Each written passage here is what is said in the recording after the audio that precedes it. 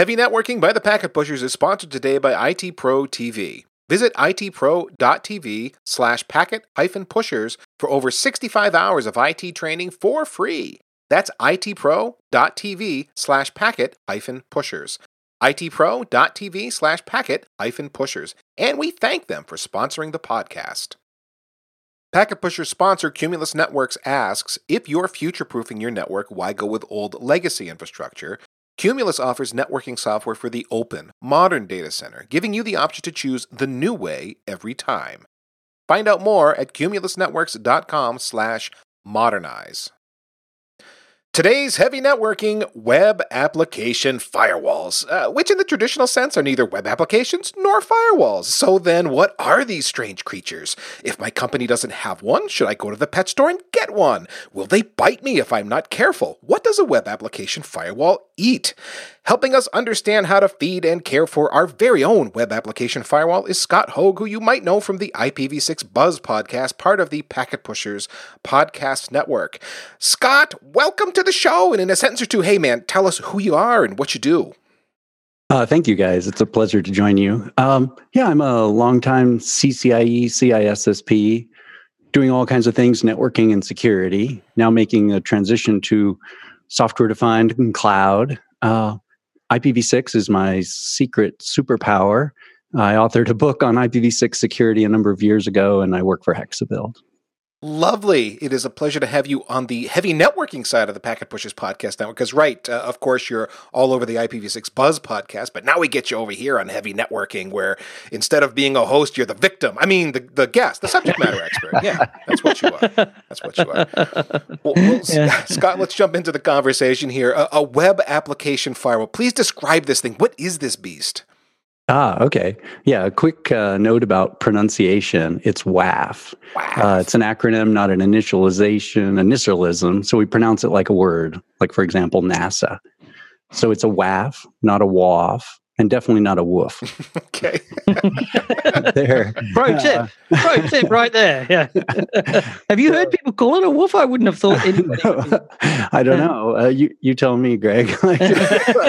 How's it pronounced in Europe? Yeah, you say ruder, buddy. You got things to answer for. Yeah. Actually, usually when it comes to WAF, people just say, turn it off. Yeah, exactly. Yeah. We don't know what it does. We'll just turn it off, I think. Yeah. Yeah, not needed. So WAFs are security, special security devices that protect web applications. They do signature-based protection and anomaly detection, match rules, get threat intel feeds of bad IP addresses, do DOS protections, things like that. Now, let me expand on something I thought was a function. You tell me if I'm right or wrong. Back in the day, I was a WAF operator. I was given the dubious privilege of installing a WAF in front of a particularly important web application that we had at our company. And I remember having to deal with all of these rules that would do layer 7 inspections for particular pages and fields on this particular web application, where, if you were entering data into this field, you could put sanitization rules in there to make sure the input was within some regex or some such. Does it do things like that too? It does that function, but God, you would not want to have to enter in all those rules yourself. Most people lack the experience to know how URLs could be malformed and then anticipate the attacker behavior and then create signatures that using regular expressions or what have you to put into the WAF manually. Most organizations just trust the vendor is giving them a set of rules or policies or updates or a threat intel feed with all the bad guys on it, so most of the time it's... Yeah, what that is exposing, Scott, is just how long it's been since I myself have deployed a WAF, because this goes back long enough that it was a fairly manual process where I, as the ops person, was expected to work with the web application developer and write this arduous set of rules to deal with anything that could possibly be coming inbound to the website and exploit a vulnerability. Was fairly heinous and unsustainable. So I'm glad to hear you describe it as a more automated process now where you can trust the vendor to help you get those policies written. Mm-hmm. Yeah. Well, Scott, what is the unique problem a WAF is solving? Why do I need this thing? What are the use cases that are going to drive me to install a WAF? So a WAF kind of acts like a guard dog for your vulnerable web applications. It doesn't just sniff malicious packets and then nip at the bad guys. It behaves more like a proxy. So think of it like a dog that goes out to the curb, retrieves the newspaper, then takes the newspaper back out to the recycle bin. And the dog knows the difference between a bone and a pipe bomb. So it's acting as a proxy. And so it's terminating the connection from the client and then making a back-end connection to the website. And as it does so, it can inspect, the URI. It can look at the web traffic that's going back in that connection. And in the inbound and the outbound direction, it's often inline, so it's a choke point. And it's in the middle of the TLS connection, which is really important. It can sanitize the input and say, oh, I don't allow this type of injection of certain bad things, like cross-site scripting or JavaScript or SQL in the URI. It also looks at traffic in the outbound direction as well. So there's a lot there. I think the big thing I heard there from an architectural standpoint, it is a proxy. It is sitting in the middle of that data stream and needs to be a proxy, I assume, because of encryption, if for no other reason.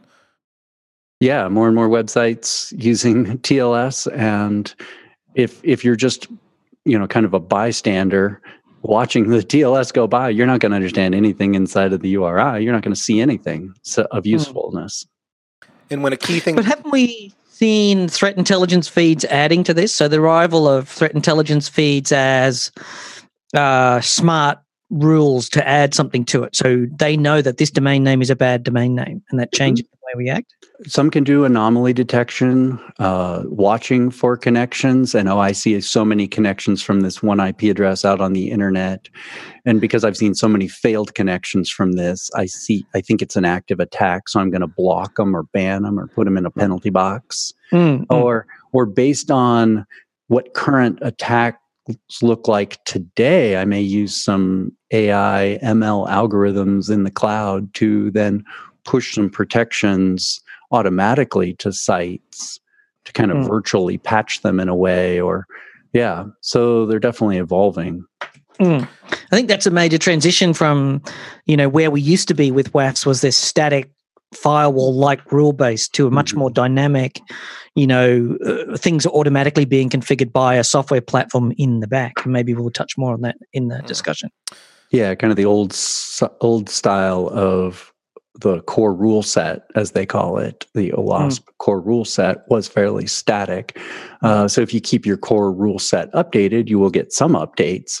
But if you go with a commercial vendor, you might get even more rapid updates with more dynamic response. You said AI and ML could be part of it, depending on what WAF solution you've deployed. Does that mean I get some zero-day protections? Yeah, they could be, if you're getting it, maybe let's say through a CDN. The CDN is providing the WAF function because it's in the middle between the clients on the internet and your web application. Maybe they are seeing a broader range of attacks than just you do from your own little knothole view of the internet. So they're able to gather and correlate attacks across a broader set of sites. Back in the day when I was working on a WAF, the reason we deployed this thing to begin with was PCI compliance. We were in an environment that required that, and WAF was part of the, very long list of things that we needed to become PCI compliant. Is that still true, where WAFs are installed for compliance reasons? Yeah, there's many reasons or many ways to meet PCI DSS 6.6 to requirement to kind of protect your web applications. You could do static code assessment, you could do dynamic code assessment, you could do self-assessment, vulnerability scanning, but a WAF is part of that and often used in combination with those other techniques to create a set of compensating controls that if one fails, maybe you catch it in another place.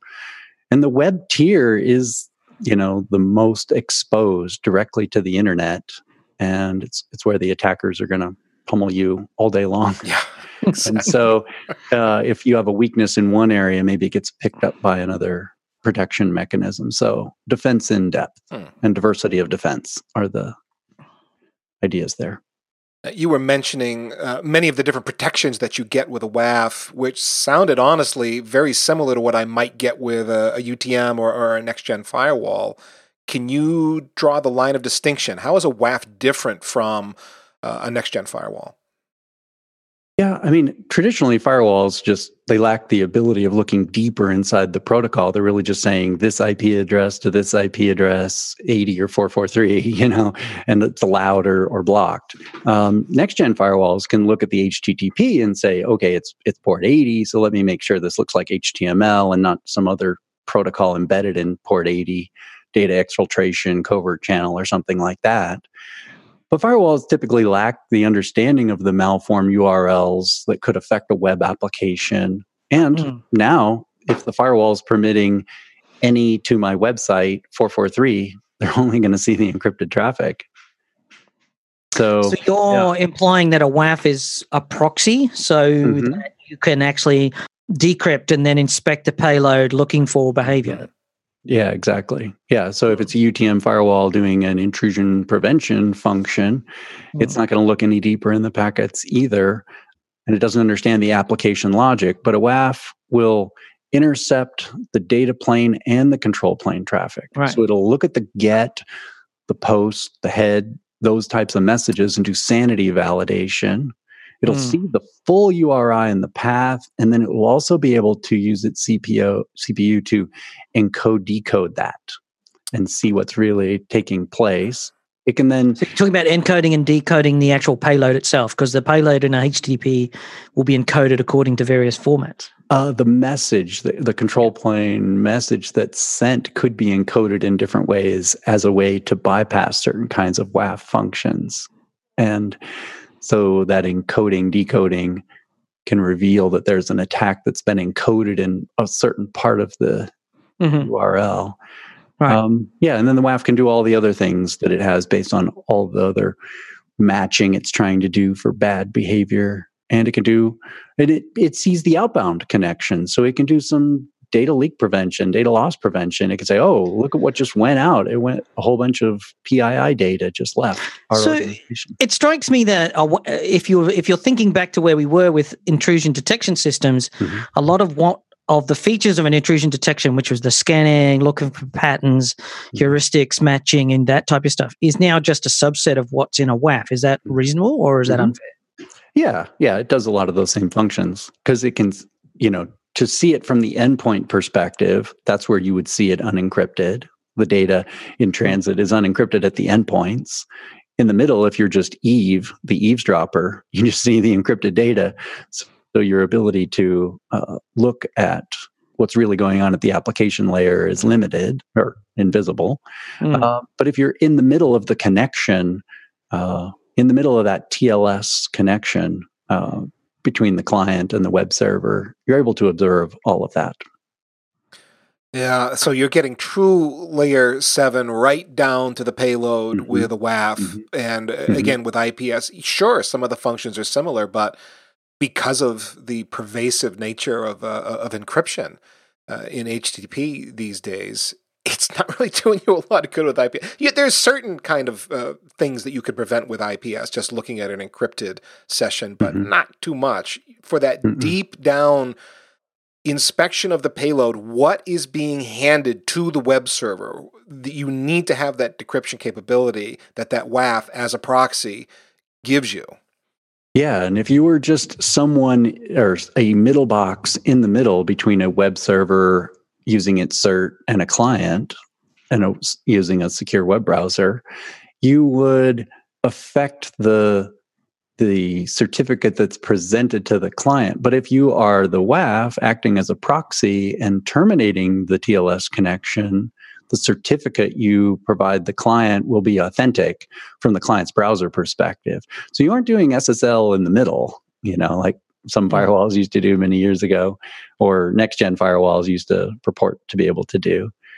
Your You still need to serving them insert a certificate into the browser's certificate store, whether that's in the operating system or the browser itself. Exactly. Trust the interception, and trust the certificate that's in your proxy, and then it won't flag an alert saying someone's trying to hack your encryption session. Exactly. Yep. So if with the WAF being able to see all of that traffic, all of that payload, then just popping into my head, something that was very important to us in that PCI environment, data leak prevention. And we had certain tools that helped us with that, mostly focused on email though. But as I'm thinking this through, WAFs would be great for data leak prevention for people trying to exfiltrate data out of that web server. Yeah, those functions have kind of come together. Initially it was a load balancer, and then it became an application delivery controller. We consolidated other functions into it, like cookies and DOS protection and some firewalling, and then WAFs got integrated with load balancers. And so we collapsed a lot of features together. And that DLP function kind of naturally fits there in line. Oh, that's actually a good question then. Is a WAF, typically I'm buying a WAF as what then? A license add-on to my ADC? Or is it a separate device? Yeah, traditionally it was a physical appliance and you added a WAF license to your, ADC and enable those functions and turn those on for certain, web apps and built those policies and applied them. But now they can be very standalone and be separated from the load balancing function, and because they're very specific on what they do. Well, the ADC model was handy because typically your ADC was in the middle of that web application flow anyway. It was sitting there with the virtual IP. So sure, let's add the web application firewall functionality right there, because why not? And hey, we get to charge you a lot of money for that license key. Yep. Certain vendors, I'm not going to. You saw vendor consolidation. You saw companies that made ADCs or, acquire WAF software companies. And then you've also now seen CDNs buying WAF type companies and integrating that software into their, what they offer. Well, do I actually want to make my WAF? Do I want to architecturally? Do I want my WAF to be on premises, or do I want it to be in the cloud? It sounds like I've got either option, but I'm always concerned about latency if I'm kind of service chaining something like this off to the cloud for inspection before it ever makes it inbound. Yeah, you would want it to be close, or if you put the WAF in the cloud, then it would probably be using some type of Anycast methodology to make it more accessible or faster or add less latency, if it's in the path. So Anycast, as in I'm going to announce the IP, the same IP from multiple geographic locations, and in theory, whichever one is closest to me, fastest to me, is the one I'm going to get. So I'm going to handle my geographic latency concerns in that way, and then get good and consistent processing. Is that pretty commonly done? Yeah, you'd have like www.example.com, resolve to an A or a quad A record, and that would be served up by some cloud service in many locations or in a location closer to the source website. Now, the WAF function then, as I'm thinking this through, if let's start at the client. I'm the client, I'm making a web request. That's the first thing I'm actually going to hit. Well, maybe I'll go through a firewall or something, but then I'm going to hit the web application firewall, the WAF, which is then going to do inspections and then proxy the connection through. Is that correct? Yeah, that WAF is going to terminate the TLS connection, and you're going to send your GET on / or what have you through that, and then it's going to say, "Oh, okay, let me inspect that GET statement and see if that's valid."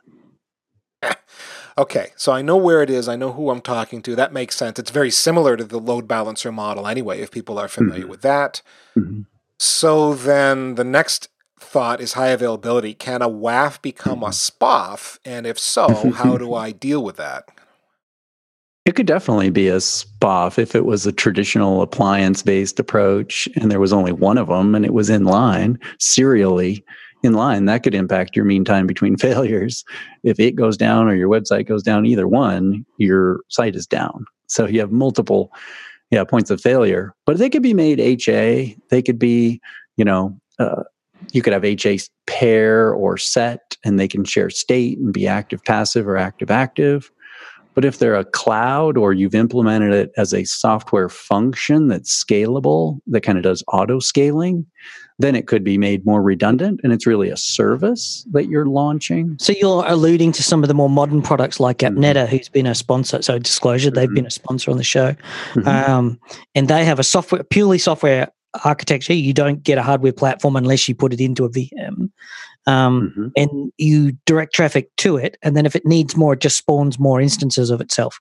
Yeah. If you start, you don't have to say, I'm buying a box. This particular piece of hardware is rated for 25 gigabits per second of traffic and X amount of SSL terminations, et cetera, et cetera. You just go and buy licenses for as much as you want. And then if it bursts, it just keeps scaling VMs horizontally until it gets the capacity that you need. Now, does that work in real life? It always seems to be, if you come from the point of view of like where I've come from, where most load balancers from the traditional brands never actually worked the way they said they did. They just sort of futzed around and gave up at 50% of rated maximum and then blew up randomly just to spite you because the vendors hate you, sort of thing. Yeah, definitely. I mean, the WAF could be a SPOF if you had to guess at what your maximum capacity may be like. So here you've got a website, a retail site, and you're going into the holiday season, and you're expecting a certain amount of purchases. You get an excess interest from customers. You underestimate, and now there's a serious problem for your business. You couldn't absorb the extra. Turn off the complex rules on those days. Yeah, and so that's what we did. I did it on a couple of big sites. You're guessing at what the peak may be if you're operating in the cloud or buying a WAF service. You don't need to know how much you'll have or what peak will be. They can help you absorb. Yeah, you do need to know some things. Like there are still limitations in the cloud, like 100 gig. AWS and Google have just announced 100 gig instances. If you're running the WAF, depending on the WAF that you're operating, you may run out of network capacity into the instance. So if you've got an instance that runs 10 gig. So you've got an older type of instance that you've created to run the WAF in. Let's say you're buying a third-party WAF. You're not using the one that Google or AWS or Azure provides you. You can still run out of network capacity if the VM instance that you've reserved or bought doesn't have the high-speed networking capacity. So there is still the capacity to do that in the cloud if you're not careful. So let's not... Yeah. So if you're let's not pretend the cloud is infinitely clever, because it's not. But if you're using the services that Google has for Firewall, I'm trying to think of the name of it. Those are infinitely scalable again, but they also have limitations with things like flows and so forth. Yeah. Oh, and then your backend still needs to scale. So, I mean, your backend being the web servers, they could be servers, they could be containers. It varies, but that needs to be scalable resource as well, too. Just having the WAF be scalable doesn't automatically give you infinite scaling of your website, but a CDN would give you more scalability of your site. We pause our podcast discussion for a word from IT Pro TV. They are flexible online technical training and are offering a free membership so you can try them out and expand your IT career. Try IT Pro TV out and access 65 plus hours of IT training, including Microsoft and CompTIA courses at no cost and no credit card required.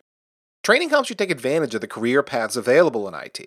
A recent MIT study shows that IT occupations have grown by nearly 20% between 2004 and 2017, and that's more than 8 times the growth rate of other career paths. Earnings are growing for folks in IT as well, even though earnings are flat for college grads on the average. IT Pro TV can help you take advantage of these trends with courses covering CompTIA, Cisco, EC Council, VMware, and more. There are over 4,000 hours of binge-worthy, on-demand training presented by engaging hosts that use a talk show-like format. And they are live every day. Content goes studio to web in 24 hours. Courses are conveniently listed by category, certification, and job role. You can find exactly what you're looking for easily. You can also stream IT Pro TV's courses live and on demand worldwide via Chromecast and Roku, Amazon Fire TV, Apple TV, on your PC or your phone. No matter where you're at, you can learn your stuff, you can pass your exams, you can earn your certs, and then land your next great job with the help of IT Pro TV. Visit itpro.tv/packet-pushers for over 65 hours of IT training for free. That is itpro.tv/packet-pushers. One more time, itpro.tv/packet-pushers. We thank them for sponsoring the podcast, and now, back to the show. How does a WAF help me in a DDoS scenario? Or does it? It would look for, the malformed connections, and then if it sees so many connections from a certain IP address, it could then put them in the penalty box or block them. But when it's massive scale DDoS protections, you still need to use, DDoS protections to try and identify that traffic and block it closer to the source based on the signature of what that type of traffic is. Yeah, because if you expect the WAF to do it, eventually the WAF's just going to be overwhelmed. It is what it is. It's going to be overcome. Yeah. Mm-hmm. And so, right, you're going to need that DDoS service, as you said, upstream from you to sanitize your traffic before it's actually getting to your WAF. Yeah. I think you need to spell out the difference between a DDoS and a DOS. I think a DDoS is a distributed denial of service. It's a sort of attack which can overwhelm your infrastructure regardless of who it is. Although if you're using a public cloud, your scale up, 100 gigs of traffic is possible provided you've got the auto scaling in your platform. But it makes more sense to flip that out to a DDoS service who can then filter it in the internet, in the network. Typically for a reassuringly expensive price, but yes. Oh, yeah. Yep. Yeah, they'll gladly take that traffic off your hands. Yeah, but there's still denial of service where you can't generate 100 gigabits per second of a certain attack. And the WAF is still useful for denial of service attacks, just not distributed denial of service attacks. Yeah. Yeah. So just like we had functionality consolidating in the load balancer and the ADC, now you see this WAF functionality consolidating into the CDN, because the CDN can do, HTTPS, they can do the DDoS mitigation, they can do the caching, the CDN function. So it's another logical place to put that functionality. I think it's important to separate the two because you can mix them up if you're not careful to understand. You still need denial of service. So if somebody attempts to attack your web servers and exhaust the resources on your web servers, you've got two choices. One is to rate limit how many requests pass through to your web servers, and the other one is to increase the number of web servers available, for example. Or and a really good denial of service will actually do something that taxes your database backend as well. Yeah, definitely. So really good or really bad? Depends on which side of the firewall you're on, right? Are you on the defending side or the attacking side? It depends on your business model. That's right. I was going to say depends on who's paying you. There we go. Boom. Yep. So, Scott, I want to talk about cloud-native architectures. Cloud-native, in this context, let's define that as an application that lives in a cloud architecture. Maybe it's dealing with microservices, but we've got elastic scaling that we can bring to bear. There's probably some kind of a proxy server sitting in front of services on the back end. It's more that feeling of a service rather than the traditional multi-tiered architectures. How does a WAF factor into that world? Yeah, definitely. In the cloud, it's the ultimate lights out data center. You don't really know what's going on there. And so you end up stitching these functions together virtually, and you're only a couple of clicks away from fully exposing your site to the internet. So you have to be very careful. So you need those compensating controls in the web tier to say, I'm doing these types of things. I have a stateful filtering. I have web application filtering. I'm doing these proxies. I'm terminating my TLS, Yeah, the web server isn't just in a rack somewhere in your colo or in your data center. Now that web server is moved into the cloud. It's probably moved into a container-based model. And you may have multiple levels of web tiers. You could have a proxy functioning in the container architecture, and then you have a WAF out in front of it. So it can be multiple layers of these proxies all stuck together doing different functionality. So they can be a couple of different levels deep, But then the containers are running on some private address subnets without direct internet connectivity, and they only get connections from the WAF.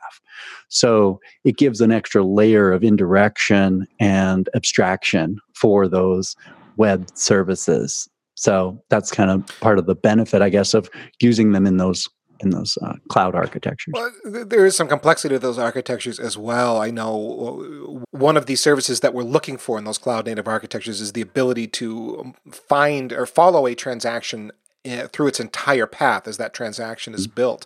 Do you happen to know if there's some cloud native WAFs that are sensitive to this need and can, inject their logging along with the system-wide logging and track, give you the ability to do that distributed tracking? Yeah, logging is really key because that's the only visibility you have to what's happening. So logging, and you can do logging at cloud scale. So you can turn on all the logs and log all the things. But typically, you're using a WAF that's a particular version or function or from a vendor, but it may not integrate with your backend. So you have to then send that to a log analysis platform. You may be logging for other functions, like you may be logging on the WAF, and then you may be logging on the back end because maybe you're looking for certain fraudulent behavior. Or, I see these connections from these IP addresses, but then I see a bad credit card used. So I want to know those and I want to correlate those. And so I'm trying to track down fraudulent behavior for a retail site, or I'm trying to look for malicious behavior. And so I'm going to take those two log streams from the front end, from the WAF's perspective and from the app tier, and stitch them together somehow and try and glean out something where then I can feed that back into the protection mechanisms to say, well, block these things, block these bad people. So the correlation you're describing then is probably going to happen. You were mentioning a third-party logging tool, maybe like would that be like a Splunk? I just dump all my log entries there and then have Splunk do the processing and maybe take an action. Yeah, or it could be something special that the applications teams wrote for their own requirements, like fraud detection or something like that. Okay. Complicated. And anytime I start diving into the cloud native architectures, especially when these apps are broken up into microservices, it's just a bear. Now let's throw WAFs into the mix. Woohoo! Why is the traffic dropping? I don't know. I need to go home now.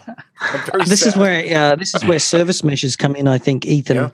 Yeah. That ability to put a service mesh and control the traffic flow from into the not into the WAF, because the WAF faces towards the public network, but I've seen Google architectures where they run an Istio out the back of the WAF as a sidecar proxy, and then run it from there into the containers, and then the Istio network then does internal load balancing. So a service mesh made up of WAFs, you're saying, with Istio. Well, I guess if you're doing cloud native architecture, you would use the WAF functionality that's built into the cloud platform you're on. So, Google Cloud Protection is their WAF product. The Google Load Balancing is their load balancing product. But behind that, they use Istio service mesh. So as the traffic comes out of the WAF, it would be potentially unencrypted or maybe encrypted, and it would go into an Istio container. Maybe it'd be a Traffic proxy or one of the others. And then it would be decrypted and then re-encrypted so that and decide where the Istio service mesh would go. And so if you've got, say, 5 web server containers behind that, there would be 5 Istio proxies adjacent to it, if that makes sense. And the key management is done in the Istios, and the encryption is done in the Istio, not in the actual web server containers. Yeah, that's exactly where I think this is headed is, software-defined perimeter. It's watching for the IP address of the client, or there's some advanced authentication, or it's ID as a service or federated identity. And then that unlocks the ability for the client to get into the web tier. Yeah, and then there's a service mesh taking place inside the cloud architecture. Yeah, so I think it's stitching together a few of these things, these ideas together. And these then architectures could be deployed up in the cloud or internal in your data center, because you're now treating your end users as less than trusted, and you're doing zero trust networking. So a bunch of concepts coming together here, I think, in the near future. Yeah. Yeah, and folks, if you didn't catch on, Greg's just back from the Google Next conference where he had many presentations he was able to attend. I've been diving into Istio, into service meshes generally for some time to try and make sense of them. And in one way, seeing as we've touched on this, it looks a lot like the NSX agent in the vSwitch. So right next to the VM was this NSX agent that was doing the virtual pathing. Well, if you take that NSX agent and turn it into a full-on proxy that does TLS termination and TLS encryption, and you send all the traffic into that. Now, if you take that function, instead of it being in the network driver stack of the VM and just turn it into a container itself, then you've got service meshing.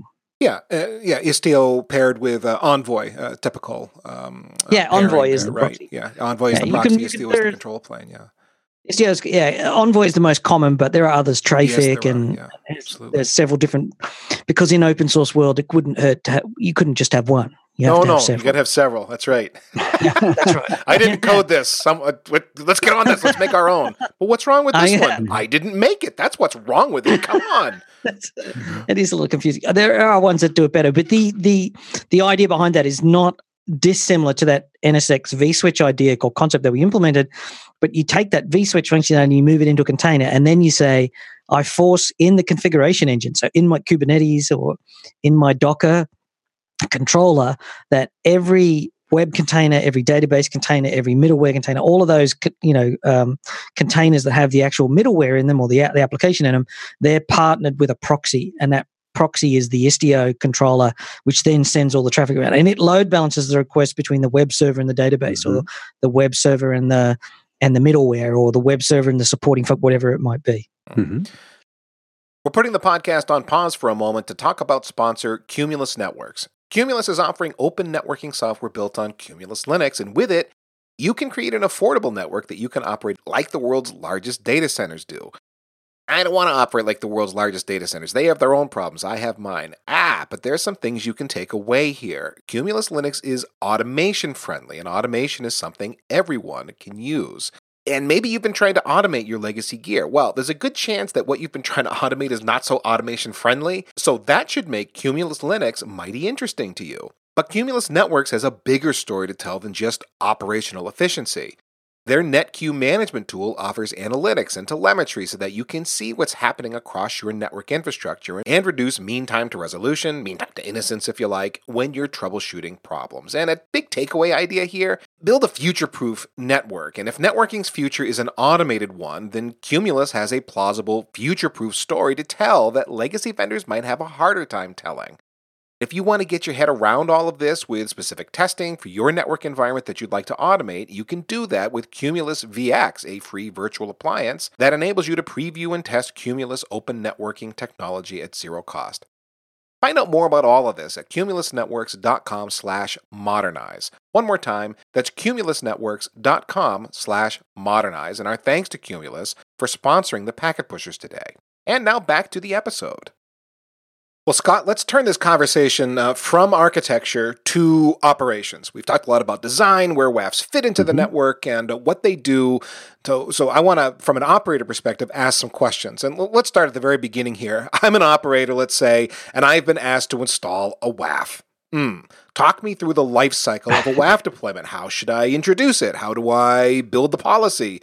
When's it okay to have it actually start enforcing policy?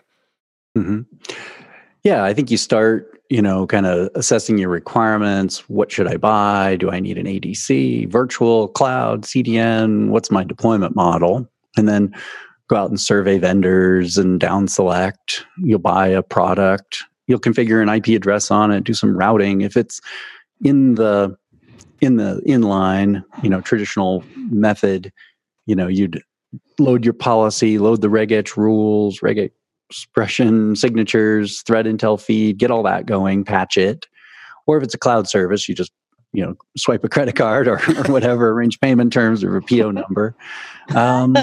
Put coins in the slot. Yes, that's right. Each extra coin gets you another threat intelligence.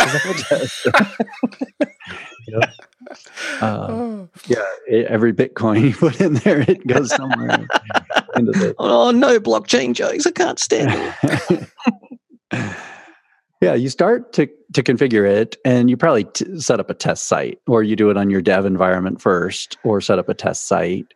Turn down the TTL, change your A record, your quad A record to your new site, set it maybe to 10 minutes in case you got to back out quickly if there's a problem.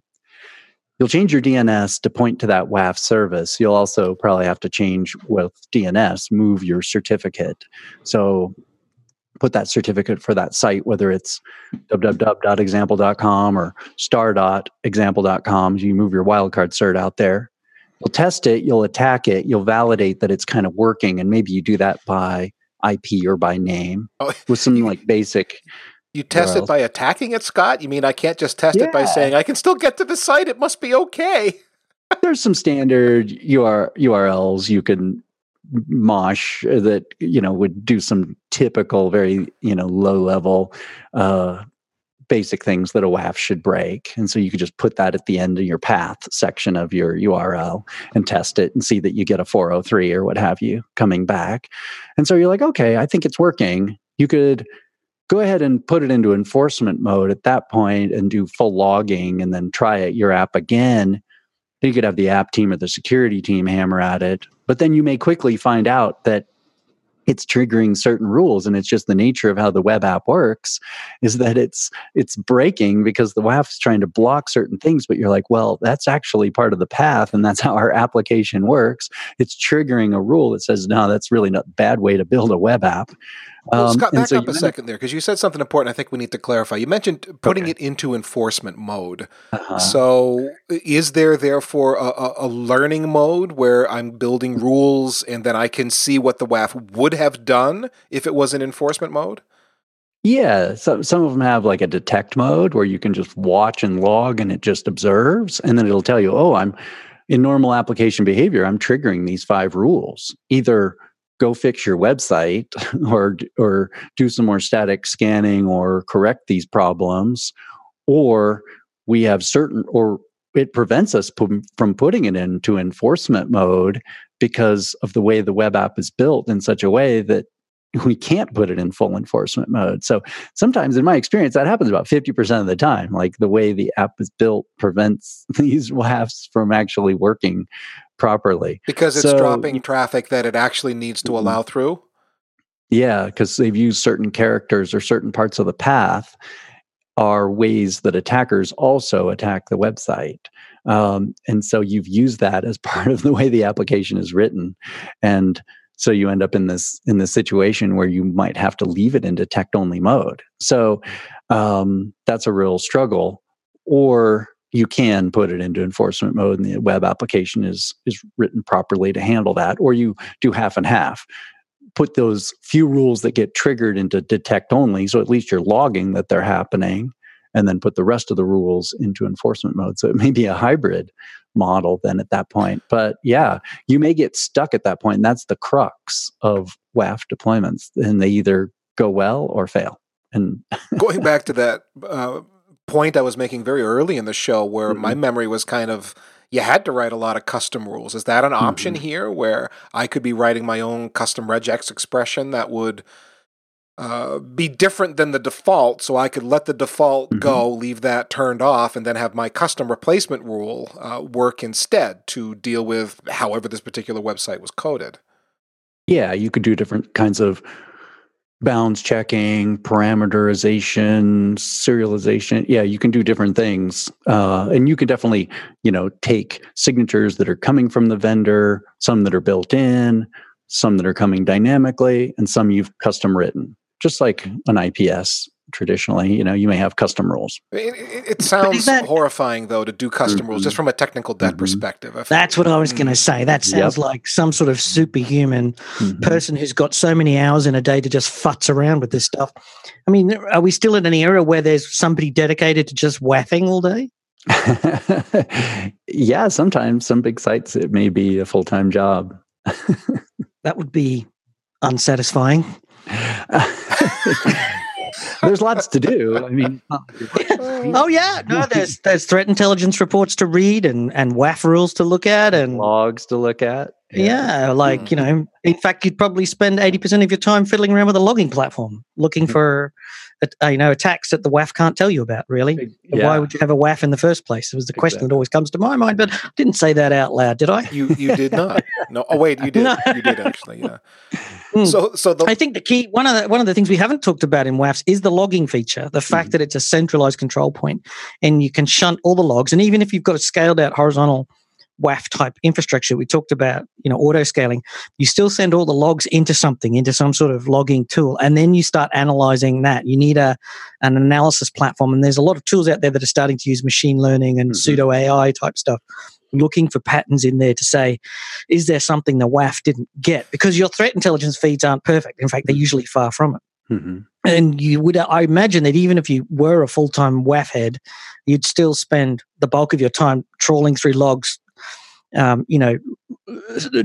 panning for gold in there to try and see if something got past, because really once a WAF is set up, there's nothing to do. Yeah, you're right, because very few of the threat intel feeds have IPv6 addresses in them. They can have IPv6 addresses, but they may not be populated as much or as well.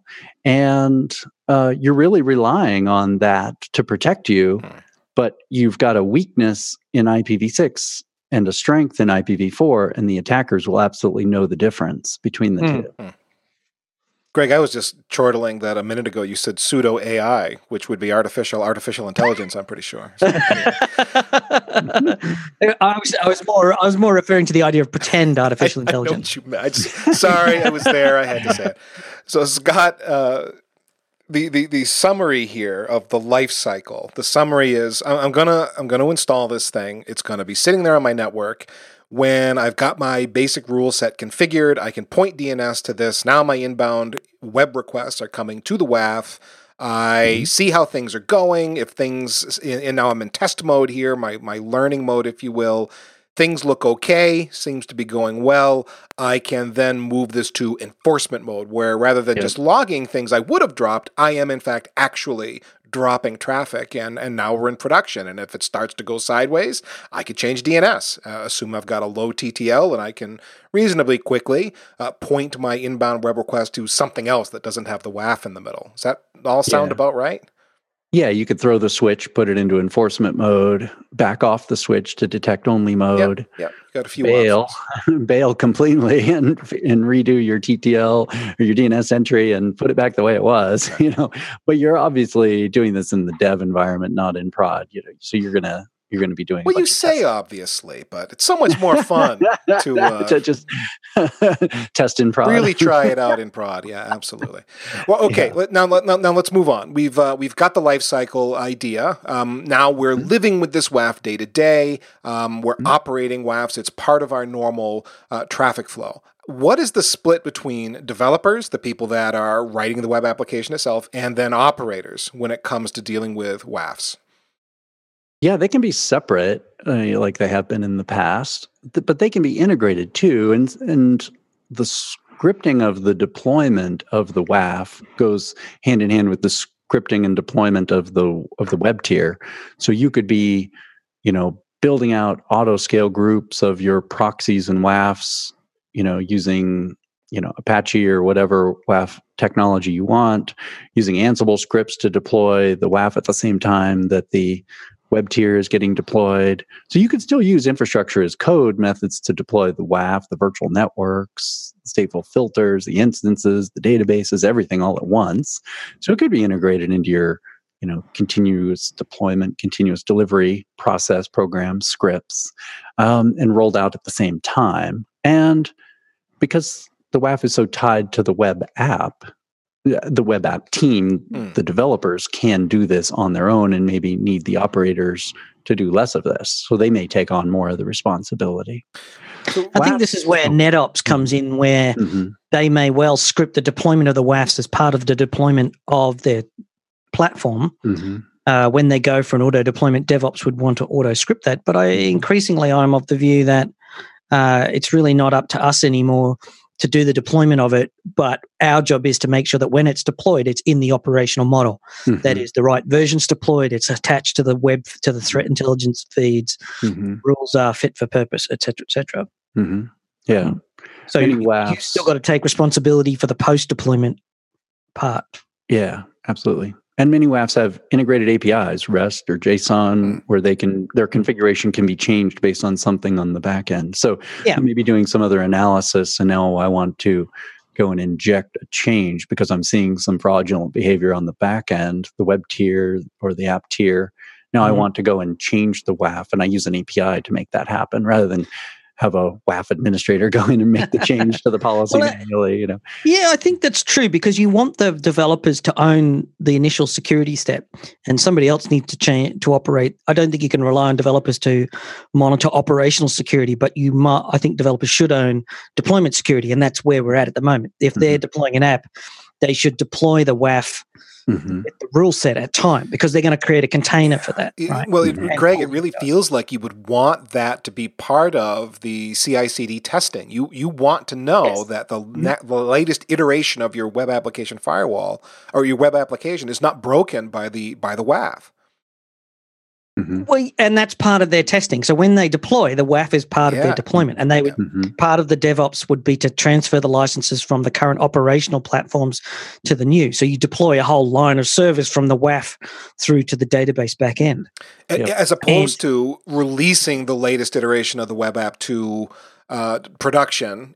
The WAF isn't part of the chain of testing, and now in production you're like, the WAF's breaking things. This is terrible. You really want that to be. But when you go from version 2 to version 3 of the app, of your app or their deployment cycle, they are deploying their own WAFs as part of that. But once the WAFs are in place, somebody has to then take over operational security and operational networking capabilities.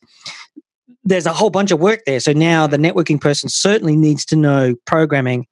Or enough programming, enough Ansible, or enough Terraform, or whatever your preferred, left-handed screwdriver looks like, to be able to run a set of scripts in the post-deployment and go, is it connected to threat intelligence? Is it getting a feed? Is it up to date? Is it the latest version of code? Because you don't want to be clicking your way through all of this. You want to be doing that in an automated fashion and then hitting the logs to say, am I getting logs? Oh, they deployed 6 WAFs. Do I have 6 WAFs sending logs, et cetera, et cetera? But Scott, I think there is something here worth raising, which is when a web application firewall is dropping traffic, the developer should have the most insight to understand if it's a false positive, you really wanted that traffic to come through. The developer should have the most insight into what that problem is and then how to resolve that issue, as opposed to the operator taking the first crack at it. Is that fair?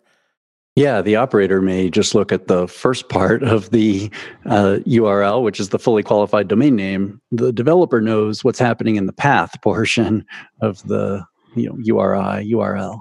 All right, Scott, let's say I'm either a nasty black hat hacker or maybe even just a pen tester, and I am trying to get around a WAF. Is there a technique that I could use? Yeah, there's different kinds of, because your aim is to bypass the WAF or evade the methods that are being used. So you try to obfuscate the URI, the malicious code you're trying to inject, or the JavaScript that you're trying to pass through to the backend web server directly. And so you do different kinds of, like my favorite, numerical counting system, base 16. You encode it in hex. You do certain path. You encode the string in a certain way. You do mixed case. You add white space. You do escape characters. You can that stuff works, Scott, because because of signature-based detection. Mm-hmm. Yeah, and you're just trying to bypass the signature. Something to change to say these aren't the droids you're looking for. You're saying these aren't the packets you're looking for, and I'm going to try and change where those things may be located. I may push it back. I may add some padding, some null strings that then get that bypass or change how the signature is matched. You're going to try all kinds of things. And there's tools to help you do this. WAF Ninja, Gauntlet, OWASP, Z-Attack Proxy. So there's different methods. Like you said, the same methods that an attacker could use, a security assessor could use to validate that the WAF is operational. And you're going to want to do this as part of that deployment phase we were talking about earlier, as part of the test it and hack it.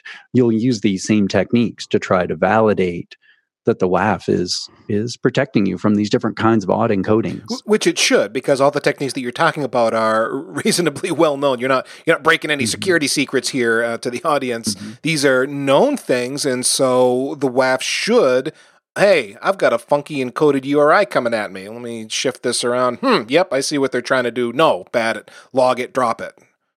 Yeah, a lot of this is in the input direction, but the WAF is also looking at the output from the backend website too. So it's not just looking at what's going in, it's what's going out. And so the WAF is able to look at that and go, ooh, something happened. And now the outbound is not correct. The outbound has problems now. Ooh, I better shut that down too. So it can be in both directions watching. So it isn't that as a WAF administrator, I need to do anything special to deal with these techniques that might be being used against my WAF, but I should at least be smart about what they are and be able to perform the testing required to validate that the WAF is indeed protecting me against this sort of obfuscation. Mm-hmm. Yep. Yeah, it could be, parameterization that needs to take place. It's looking at a bunch of different kinds of things. It's looking at output encoding, XML encoding, JavaScript. So if you can change any of that or move it around, you can try and bypass it.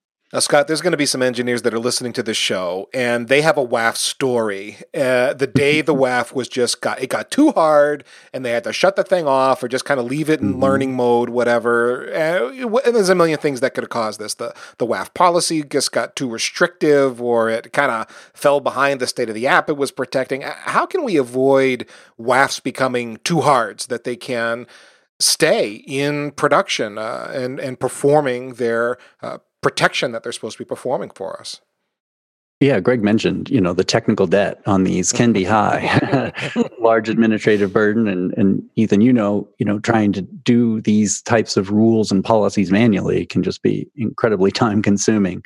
So you really want to rely on a vendor to give you that automated rule set and trust that there's other people, there would be other people smarter than me that would tell me what I need to block. And I just trust that it's working. And, so keeping them updated, keeping them patched, having an automated feed of information coming in, or using a WAF service that can just take this off my hands. It helps me move from CapEx to OpEx, and now I'm just paying for a service, and now I've shifted the responsibility or the risk to them to help protect me, and I've gotten one less thing off my plate of things to do, and but then I wouldn't want to have a lot of vendor lock-in if I was buying a service, because let's say the attackers have the advantage of changing their methodologies quickly, much more quickly than you could change your defensive mechanisms.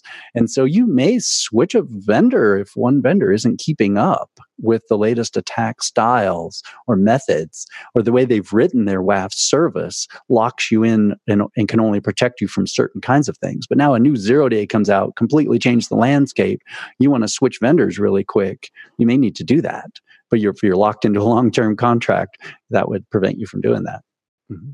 Everything's a trade-off, right? So, right, if you outsource, then you have the benefit of having outsourced. I don't have to think about this. Yay, I just give them money every month. But then, right, you do lose some of that flexibility.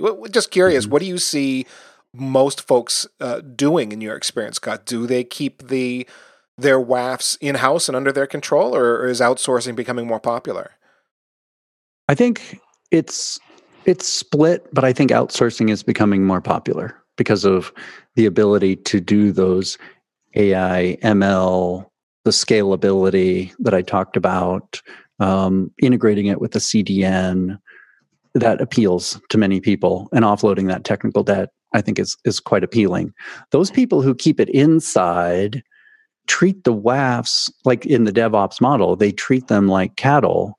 And so we kill them and rebuild them, and we're constantly churning and updating them, and we're constantly building new ones. So, like they say, there can be no advanced persistence without persistence. So if something's very ephemeral, in the cloud and it's coming and going, then the attacker isn't able to get on the WAF itself, isn't able to attack the WAF, because that's the exposed attack surface.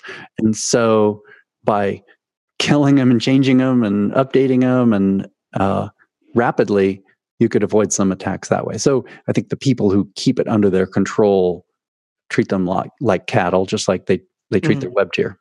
Going back to one of the advantages you gave of a outsourcing, a cloud-based service, was AI and ML, and I threw up in my mouth a little. Do you actually believe that the AI and ML thing is happening in security? Is that an actual strategic benefit I should care about?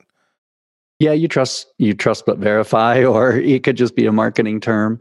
You don't know, but certainly a CDN would have a broader perspective of sites, all seeing the same type of behavior, and they would have more volume to do that analysis, where you would only be looking at your one site or your set of sites that you maintain and trying to cull out themes or commonality or correlation, and you're looking at a smaller subset. So they just, by the massive volume of data they see, they're able to see some of those trends that you wouldn't observe.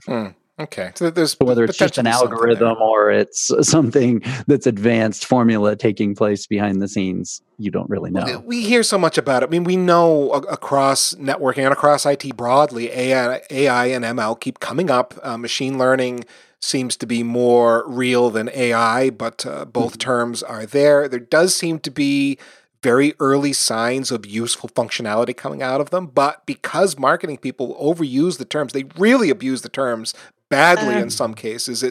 I'm immediately skeptical when I hear claims and always try to second guess.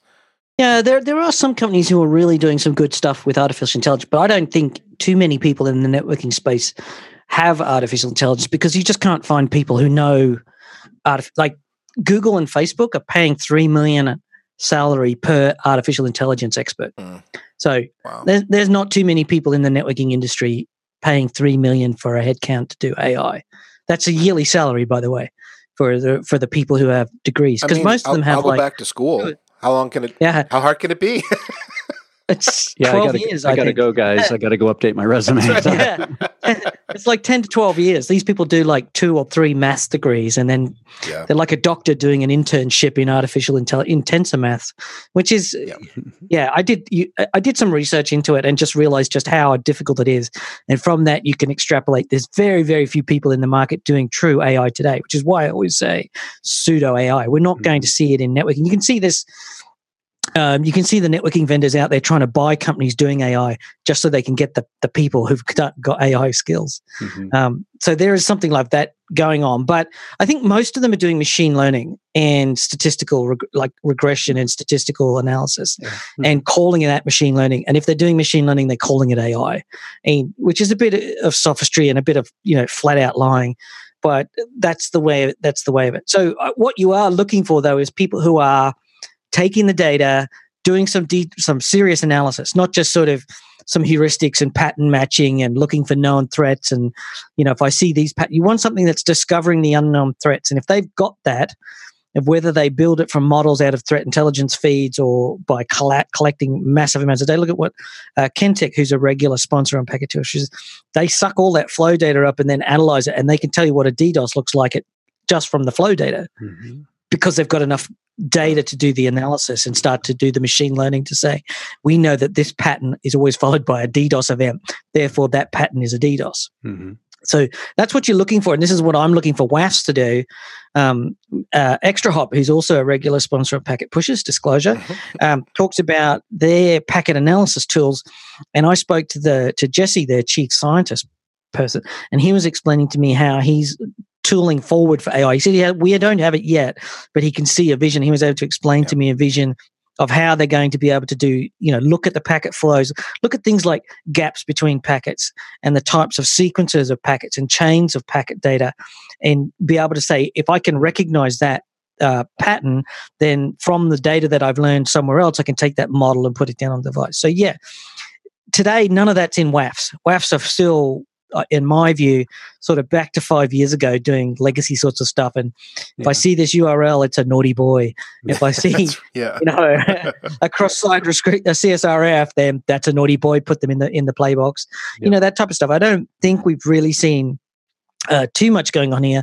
Perhaps the most significant transition in WAF is the fact that people are now actually able to use them. In the old days, we used to put them in and then turn them off because they never worked.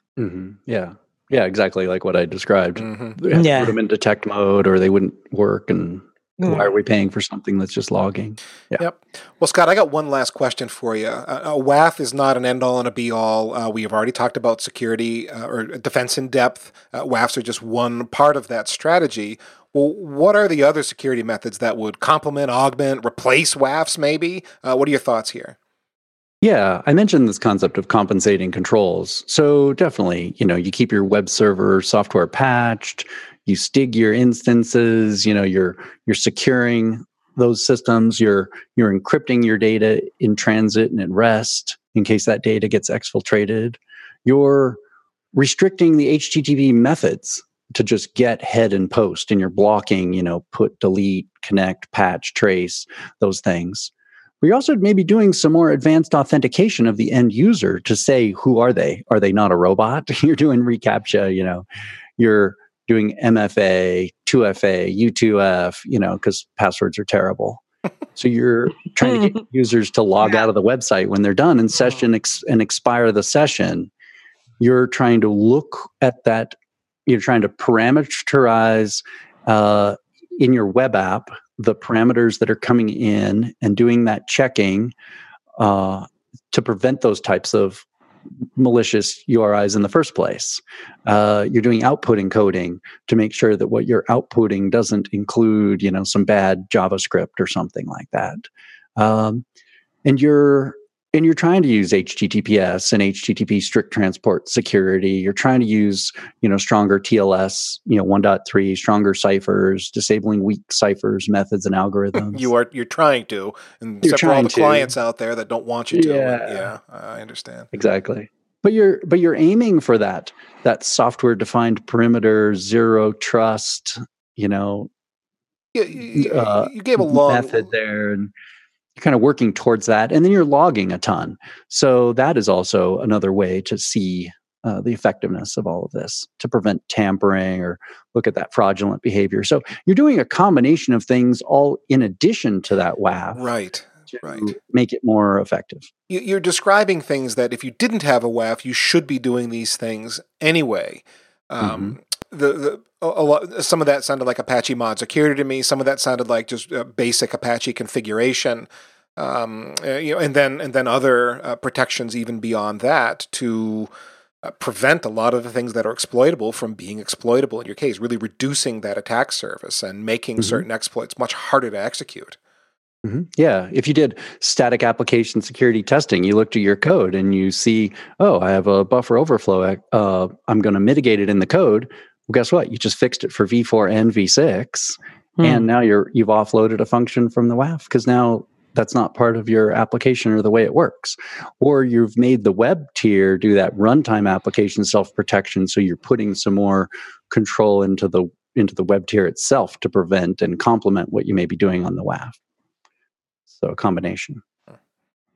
It's complicated. WAFs are really difficult because they always end up, every time you deploy them, they end up unique to the deployment that you're in. It's very difficult to be generalized about them. Do you find that every time you deploy them, they come out radically, like a router is a router, a switch is a switch?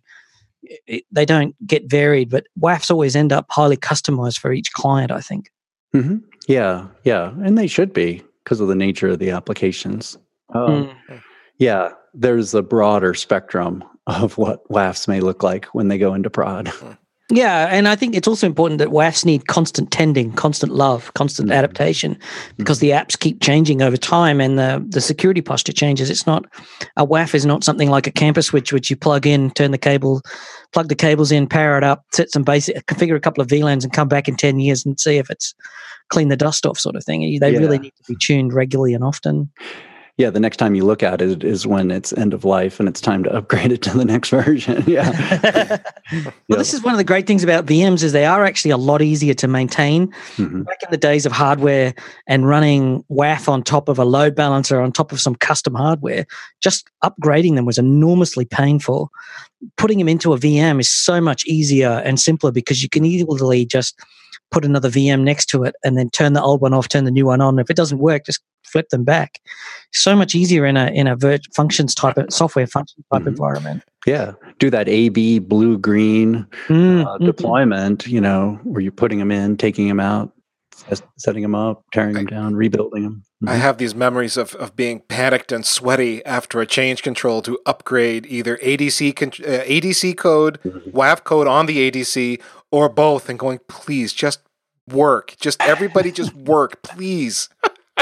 And now that all these functions are separated as a normal way of doing things, it's so much better. Such a better you just want to give up. Oh. You want to give up just your Saturday, not your Saturday and your Sunday. That's right, Scott. Well, Scott, this has been a great conversation. How can people follow you, Scott? Are you on the internet? Do you blog? Tell us all the things. Oh, okay. Yeah, I'm at Scott Hoag. You can listen to me on the IPv6 Buzz podcast on packetpushers.net. So if you care to hear us blather on about IPv6, hexabill.io. But then I also write for Network World and the Infoblox IPv6 Center of Excellence. Excellent. Well, again, Scott, thanks for your time. I sent you an email and said, hey, would you come talk to us about WAFs? And you said, yes, I would. So we really appreciate that. This has, again, been a great conversation. And thanks to you and the audience for listening today. We do genuinely hope that you learned something. And if you did, you can learn even more, again, as Scott just mentioned, packetpushers.net. Since 2010, we have been publishing podcasts by and for IT professionals, not just podcasts, written articles, newsletters, videos too. And the goal is to keep you up to date on the vendor products you buy and the latest in networking, cloud, automation, and more. The big idea here, professional career development. You can find all of that on our subscribe page. Last but not least, remember that too much networking would never be enough.